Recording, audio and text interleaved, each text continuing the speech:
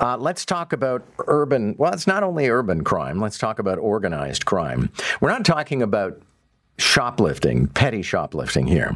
We are talking about people who steal all kinds of stuff, and not just things that you would think, oh, well, that's valuable. Things like baby formula, and they're stealing it by the bag load. Yesterday, the Toronto Police Service, in cooperation with Crime Stoppers, announced a new initiative to try to crack down on this. Sean Sportun, chair of Crime Stoppers, joins us right now. Nice to have you. Good morning. Good morning, John. Thank you for having me. Okay, so what's going to be the strategy? I mean, raising awareness about this is great, but if somebody came into, a shop that I was in and started stealing stuff, I don't think I'd interfere.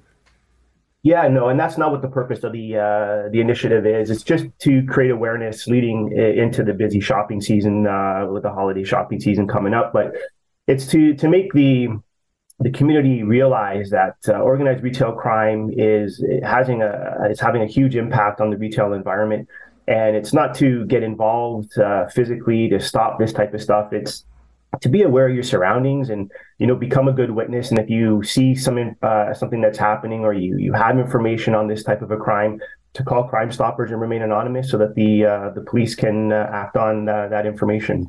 It seems a lot of these, organized crime raids, because really they are like raids, hinge on they come in large numbers, they threaten with violence, they make a great deal of noise, and so it kind of terrifies people into paralysis.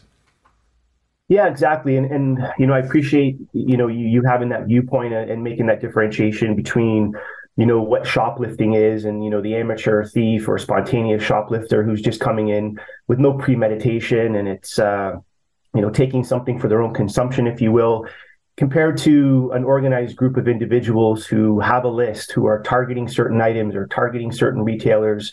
And it's a high level of coordination amongst these offenders to come in and steal this type of merchandise. And what's more concerning is the level of violence that comes along with it. And the innocent employees or customers who stand in their way or are simply in the store and they come in, as you say, and kind of take over the store to take what they're in there after. I have to think one of the only effective strategies moving forward is going to be having security guards. Well, I mean, that is part of a strategy for most big box retailers. And unfortunately for the small boutique retailers, they don't have, that bandwidth when it comes to a budget for security. But it's a good point that you raised there of, adding security guards or even adding security measures. And, what this campaign, with the title of It Costs Us All, is to really educate, the community to understand that, this is part of the reasons why, prices are high when you're going in and you're doing your shopping. Yeah. Because the retailers are compensating for their security measures that are putting in place and all those sorts of things, as well as your time, right? When you're in a store and you want to get to a product, but the product is now locked up because of this type of behavior, it's adding more time onto your shopping day, right? Which is now taking away from your personal time and giving the realization to the consumers out there that this does play a part in what's going on with some of these, price increases that I think people are forgetting about. But then, you have the concerning danger side of the violence that comes with it. Thanks a lot for this.